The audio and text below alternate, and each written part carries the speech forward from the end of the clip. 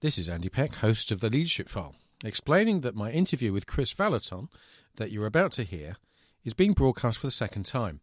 This is to link with an article in Premier Christianity on Bethel Church, Redding, California, where Kris serves on the leadership team.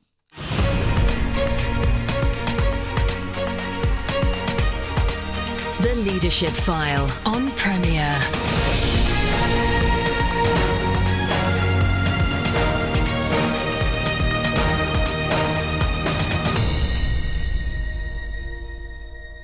Welcome to the Leadership File, conversations that aim to change the way you lead. I'm Andy Peck. I'm joined on the Leadership File this week by Kris Vallotton. Kris is part of the senior team of Bethel Church, Redding, California, a church that has seen God move in reviving and renewing power under the leadership of Bill Johnson. People from around the world attend Bethel conferences, trainings or full-time ministry school to experience more of God and the ways of his kingdom. Kris is one of a number of staff who travel in the USA and worldwide, sharing the values that are the bedrock of their passion to see people experience God and share this with others. He was in the UK in July this year at Westminster Central Hall and has visited the UK many times. He's the author of a number of books, The Supernatural Ways of Royalty, which he wrote with Bill Johnson, and a string of other titles, including Basic Training for the Prophetic Ministry, Spirit Wars, and Fashion to Reign, Empowering Women to Fulfill Their Divine Destiny. And Kris's work has included setting up the School of Supernatural Ministry at Bethel, which in 2012-13 had more than 1,800 students trained to continue in the ministry style of Jesus. So in this conversation, I hope to explore the all-important topic of hearing God's voice as leaders, something that's vital within the kind of ministry Kris and the church seek to do, but also for us whether our leadership is in a church or charity, a business or local government. So Kris, welcome to Leadership File. Thank you. I'm glad to be here. Great to have this opportunity to chat with you. And on behalf of the many in the UK who've heard you and read you, thanks for the way you've served us, travelled to our shores and encouraged us to see God at work. I was very moved to discover in your book, Spirit Wars, that you faced some significant challenges in life before you came to faith. Yeah, and after. And most of that book, unfortunately, was written after I received Jesus. Yeah, absolutely. Yes. As we're going to talk about hearing God's voice, you were, you had a period of a tough time of struggling, emotionally and mentally with stuff, and which God brought you through, and around the other side. And obviously, Spirit Wars was a book that related that story. Yeah, that's right. Yeah, I did. I got out of the bathtub one night and just heard this voice tell me, "You're going to die," and it was a voice in my mind. I didn't hear an audible voice, and I began a 3.5-year journey in hell. Oh boy! And I had received Jesus several years before that, and was really walking, really serving the Lord with my whole heart. So yeah, and I learned a lot, and I ended up demonized as a Christian, which that'll wreck your theology. And then I finally got free 3.5 years later, and I spent the next 3 years learning how to stay free. So yeah, I've learned a lot about spiritual warfare, and unfortunately I didn't learn it from a book. I wish I would have. Yeah. I wish someone would have taught me. Sure. But I learned through my own journey.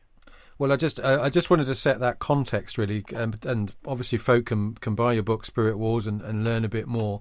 That this is not something that's been a smooth journey, particularly for you, but for many folk, hearing God's voice can be a challenge for all sorts of reasons. I recall hearing you speak about how God provided insight to issues when you worked as a car mechanic, for example. Yeah. I began just Jesus said, "My sheep know my voice." So lambs don't necessarily know the voice of God. They're learning the voice of God, and so I believe that experiencing God's voice and hearing God's voice and knowing what voice is God's voice, because in the spirit realm we hear from the Holy Spirit, we hear from our spirit, we hear from angels, we hear from demons, and we hear from God. So I think that discerning the voice of the Lord, I think that's maybe the biggest question people have when we start talking about hearing the voice of God. It's like I hear these voices, and again, I'm not talking about audible voices or anything like that, but I hear these voices, and how do I know what voice is God's voice, what voice is, my voice, and then hopefully the devil's voice is pretty clear, like, oh, that's got to be the enemy. He accuses us day and night. But I think that just learning that's really important. And when Bill Johnson became our pastor in Weaverville some 37 years ago, we started doing this activation Sunday evenings with just about 20 or 30 of us, just hearing the voice of God. And Bill was teaching us the difference between the word of knowledge and prophecy. That the word of knowledge is information that we receive by the Holy Spirit that's currently true. It's almost like Googling God. And prophecy is always about the future. It's foretelling. I'm telling you the future, and it's foretelling. I'm causing the future. And so we were just learning that, and we were learning that the Holy Spirit cares about everything. God cares about everything in our lives. He cared about Saul's donkeys. He cares about the birds that fall from a nest. He cares about how many hairs are on our head. I mean, he just cares about everything. So, as Bill just began to describe the God's caring ways in our life, and that God wanted to speak into every area of our life, not like, oh, here's an emergency, I'm going to go seek God. It's like, no, God wants to be present all the time. He wants to speak to us all the time. So one day, I just, working on a car, I just began to, think, I wonder, I was a diagnostician, technician, and so my job was to figure out what was going on with cars, and especially in the early days of computers, it became very complicated because we were mechanics. We were doing mechanical stuff, and then we were kind of thrown to the deep end of the pool with all this technical stuff, and God gave me a real mind for it. So I remember this one time how it began for me is I'd worked on this car for 2 days. This actually was a truck, trying to figure out what was wrong with it, and I'd been coming in late at night because I had 3 repair shops and several guys working for me, and I did most of the diagnostic stuff. And so I stayed. This one truck was a Sierra Pacific truck. I'd been working on it for 2 days, and so I decided to come back at night. So I went back that night, and I was just working on it, just trying to figure out why it wouldn't start. And I'd been through everything, every manual. I'd actually called the dealer, and finally I just had this thought. I wonder if Jesus knows what's wrong with cars. Seems to know everything else. Yeah. So I put my hands on this car. I'm like, oh, nobody's here. So okay, I wonder how this works. So I put my hands on this car, and I said, Jesus, I just pray that you would just show me what's wrong with this car. Instantly, I had this thought come into my head that said, there's a diode under the right fender, and the wires broke. I'm like, diode under the front right fender. Well, that's strange because I looked at all the wiring diagrams, and I showed no diode in the right fender. So I'm like, well, what do I have to lose? So I put it up on the rack, and I look up there, and underneath a whole bunch of undercoating, there's a diode, and the wires broke. I started the wire, and the truck started right up, and away we went. And I'm like, okay, that was my very first time that, then I began to realize that the Lord, He actually cares about our daily stuff, and He actually knows about trucks and cars, and yeah, really cool. And I've had the Lord speak to me about all kinds of stuff, and hopefully I'll tell you some more in this interview. But yeah, it's great. One of the things I learned that I want to share is the Proverbs says it's the glory of God to hide a matter, it's the glory of kings to search it out. So I think one of the principles that we teach right away is that God hides things for us, not from us, and God wants. Knowledge is power, and God doesn't want the prideful to be the powerful, so God hides His word so that only the humble and the hungry will find it. And so that's a principle we've lived by our whole life. Yeah. Oh, that's wonderful. Now, you have students from all over the world who attend your School of Supernatural Ministry. I mentioned as many as 1,800. 900 foreign students this year. 900 foreign, wow, that's fantastic. 2,100 students. Yeah, and I'm guessing that teaching them to hear God's voice is foundational. It's foundational for your treasure hunting ministry and other things you're doing. So, how do you start to teach them? Because some will be okay with all this, and some will be quite new, I guess. Well, I think depending on the culture you're in, let's say that you're in a culture where people like prophecy is kind of like, voodoo or something, or people are like, we don't believe in prophecy. I'm like, all right, well, do you believe in prayer? Yeah, I believe in prayer. Well, when you pray, do you do all the talking, or does God talk back? Oh, no, God talks. All right, so do you ever talk to God about your friend? Yeah. Does he ever talk back to you? Well, yeah. Well, do you ever tell your friend what he said? Yeah. Well, that's prophecy, Yeah. And what I used to do with my youth group, because I had a youth group that was, like very people coming from lots of different backgrounds. I would, we would just worship, and then I would say, if Jesus walked in the room, what would he say to you? What would he say to John here? And we put John in the middle and say, what would God say to John? And somebody would say, well, I think he'd say, John, I love you. And someone else would say, well, I think he would say, John, I think John, you're supposed to be a writer. John, and I'm like, these are prophecies that were given to these people. We just took away the language, Right. And sometimes people are much more comfortable if you take away, quote, the spooky language, and we just allow God to speak to us, and for us, and then through us, And people develop their confidence in that kind of realm, I guess. Yeah, and then we get feedback from the people, which is, 1 Corinthians 14, let two or three prophets speak and let the others pass judgment. So we speak to the person, and then we say, what did that mean to you?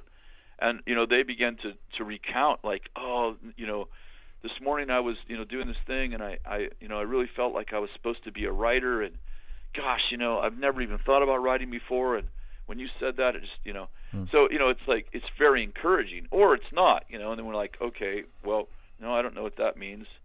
And so, we just begin to develop a culture where there's coaches and where there's referees.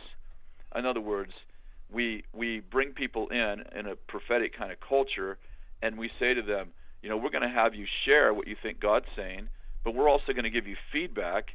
And if you're out of bounds, like if you're sharing negative stuff, because Corinthians, Paul wrote to Corinthians that prophecy is for edification, exhortation, and comfort. So prophecy is positive. So if somebody starts like, I feel like you're going to die, I'm like, whoa, wait, back up the train. No, we're not doing that. That's, steal, kill, destroys the devil. Encouraging, exhorting, comforting is the Lord. So, so we're actually coaching them, and then we're reffing them like that's out of bounds. We're like, oh, here's a better way to say that. Yeah, so it's kind of fun. Very fun, actually. Yeah. Well, you're listening to the Leadership File with me, Andy Peck. I'm joined this week by Kris Vallotton. Kris is on the senior team of Bethel Church, Redding, California. We'll be back just after this. Welcome back to the Leadership File with me, Andy Peck. I'm joined this week by Kris Vallotton. Kris is on the senior team of Bethel Church, Redding, California.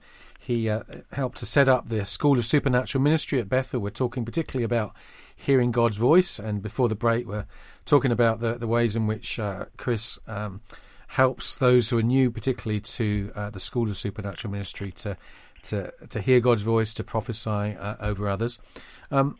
Kris, I guess for many folk the big problem is, well, what if I get things wrong? What if I blow it? What if I speak out of turn? What if I say something that God's not really in? How do you help folk over that nervousness? Well, I think that, first of all, in 1 Thessalonians it says, do not despise prophetic utterances, examine everything carefully, and hold fast to what is good. And the connotation is that not everything that you think is prophetic, not everything you think is from God is necessarily from God. So we have a responsibility as believers that when somebody gives us a prophetic word, that we're to, first of all, not despise it. Secondly, examine it carefully. And then thirdly, hold fast to the parts of that word or the whole word that we feel is the Lord. And so I think we develop a culture where, I always say this, when in our body, not everything we eat is nourishing. And so when we eat something that isn't nourishing, our body has a waste system that gets rid of the parts of what we take in, what we assimilate, that we eat that we can't actually assimilate, and it gets rid of that, through a waste system. And if that waste system ever got stopped up, our whole body's toxic. So I teach our students and our people that when if you get a bad word, and I have them put their hand up like they're flushing a toilet, and I say, just flush. Don't let it become toxic in your whole system. Don't let that toxic word. People say, well, I got a bad word 10 years ago and it wrecked my life. I'm like, what? No way. We need to not be fragile. We need not be spiritually fragile people who somebody can wreck our life because they got a word wrong, or even because they were trying to get it wrong. We just need to flush those words, and we need to develop a culture around us where we actually judge prophetic words, and we actually hold fast to what is good, which means we get rid of what isn't good. And I think that that's all part of developing a prophetic ministry, and more importantly, it's all part of developing a prophetic culture. Yeah. Splendid. Just to kind of make this a bit more concrete for folk, both you and Bill have spoken publicly about your increased involvement in working with civic leaders in the city of Reading, where your church is based. And I just wonder how you heard from God in that context, and how that's developed. Yeah, well, two things. One, we worked with civic leaders actually all over the world, in D.C. and actually in London lately, in your own country. Yeah. But it began here. And like Daniel, who benefited a king who was wicked, at least initially, Nebuchadnezzar, and then later on with Belshazzar, Darius, and Cyrus.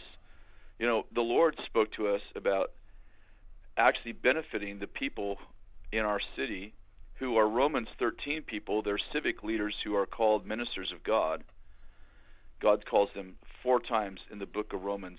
He calls civic leaders ministers of God. Right. And so we're like, okay, how do Ephesians chapter 4 people, apostles, prophets, evangelists, pastors, and teachers, and the saints, so the sixfold ministry, how do we interact with Romans 13 people who are ministers of God but may not know God? And we started looking through Joseph, who obviously served Pharaoh, Esther, who served King Zeus, and then also obviously Daniel served 4 kings, and we're like, how do we serve people who don't know the Lord for their benefit and for the benefit of our city? And so we just began to, we went to our city manager and we sat down with him and we said, listen, we have a heart to see our city prosper. We believe that God divinely put you in this position. And the first thing we want to do is we want to start giving 10% of our general fund to the city. And he said, well, okay, well, you can give it here. No, we're like, no, there's this principle that we lay the money at our leaders' feet, and we trust you to disperse the money as you see fit. And so he felt very honored, and wow, and that began a relationship, and we've been doing that for, I think, 7 or 8 years. Yeah. So that was the beginning. And then, and we asked that they, didn't tell the newspaper, that we didn't make a big deal out of it. And we asked that we could come once a year and talk to them about what our city needs and take special offerings. So we take special offerings for our city. And yeah, we've done all kinds of things, like take over the civic building when they were going to lose it, and develop a plan for that. And we put 2,000 students to work every week in our city, beautifying our city and helping with city projects. We put $200,000 into equipment and trucks, and then we hired a management team that manages just the projects in our city. And yep, it's just been awesome. It's been wonderful. Is that an evolution. It took time to get there, and we're still growing. Very fun. So it wasn't particularly that someone had a sense from God this should happen. It was more a sense of you were reflecting on Scripture and thought, hang on, it's all there already. Let's work it out. I think it was a little bit both. Don't you think it's kind of like that? Yeah, no, it's sure. Kind of like you see something in Scripture, but that Scripture's popping out at you like neon lights, right? Yeah. And you're like, wow, I think this is for us. Yeah, it was like that. Yeah. No, it's wonderful to hear. And, as I say, both you and Bill at different times have spoken publicly about it, and I was just interested to flesh that out a little bit, because it's not, it's not something typically that one hears, that a church would give a percentage of its offering to local civic leaders. That's terrific. Yeah, it's amazing what it does for your influence too. As far as, like, we're not trying to buy influence, but it's amazing when you love your city what kind of influence you receive, right? Yeah, absolutely. Now, I mean, sadly, time's rushing past, and I did want to just to mention one of your recent books, Fashion to Reign, Empowering Women to Fulfill Their Divine Destiny. I mean, in my view, it does a magnificent job of looking at some of the so-called tricky passages, which some think prohibit women from having a teaching or leading role.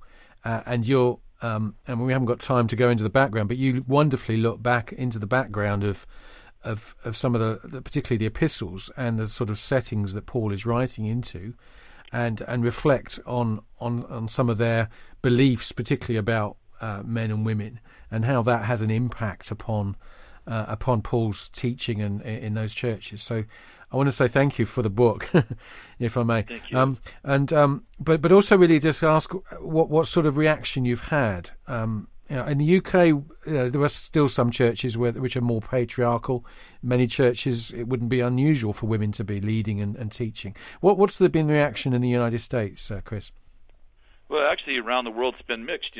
I think mostly it's been positive, but I also think that I also have had some people that, write and think that I'm a false teacher because I'm empowering women, and I think there's such a big misunderstanding, especially with 4 verses of the Bible that seem to disempower women. And so obviously people who want to be true to the Scriptures, they're not so much wanting to disempower women as they are wanting to make sure that we're not compromising the Scriptures to embrace a cultural reality. So yeah, it's been mixed, but mostly I'd say 85% positive, 15% negative. And it's been really good though.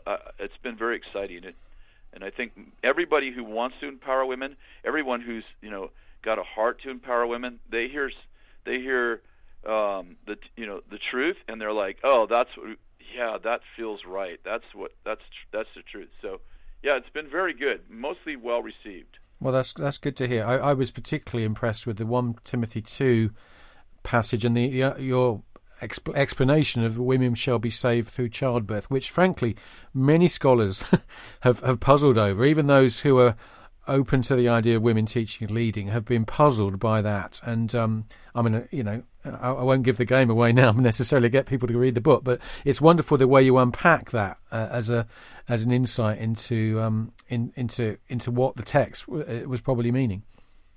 Yeah, and I think that I think the greatest insight that I had, as far as like my study, I did about 400 hours of study for that book, and I think the greatest impact the greatest impact that happened to me during the study was that I realized that Paul had 3 audiences. He had the Greeks, he had the Romans, and he had the Jews. And of course, the Jews oppressed women, the Romans oppressed women, but not as much, and the Greeks made gods out of them.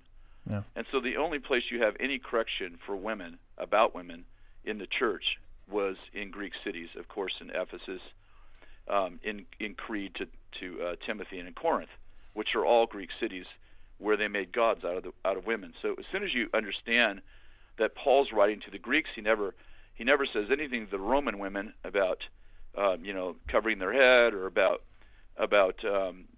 men being actually being created first and then women, creation order. Of course, the Greeks thought that women were created first and then men. He never has any corrections for any city, Philippi, Colossae. He never has any correction for any city that's a Roman or Jewish city. All the corrections come to the cities that are Greek, who have women who are actually leading their cities. So yeah, I think that starts to open up a whole world for you, and I think it creates a ton of understanding. Well, Kris, that's a wonderful taster for the book. So it is Fashion to Reign, Empowering Women to Fulfill Their Divine Destiny. There, I've done a bit of a commercial for you. Just to say, you've got your own website. Sadly, as I say, time's defeated us. But if folk want to learn a bit more about you, or certainly look at that book and others, they can go to your website. What's the address, please? Yeah, it's KV Ministries, kvministries.com, and I also have a blog. That's Kris, Kris, Vallotton, VALLOTTON.com, and it's a new blog. I think you'll really enjoy it. Fantastic. Well, Kris, it's been terrific to to chat with you. Thank you. We've skated over some issues, but it's been some great insight into all sorts of things. And thank you again for the travelling you do to serve so many, and particularly us in the UK. Thank you very much. Thanks for the interview. God bless you. Thank you. Well, you've been listening to The Leadership File with me, Andy Peck. I'm joined this week by Kris Vallotton. Do go to archived episodes of The Leadership File by going to premier.org.uk, and you can subscribe via iTunes, via Premier or iTunes Direct. Look forward to your company again next Sunday at 3:30. Thanks for tuning in. You've been listening to The Leadership File on Premier. Andy Peck serves as a tutor at CWR, a Christian charity whose courses and publications aim to apply God's Word to everyday life. Contact him via email apeck@cwr.org.uk.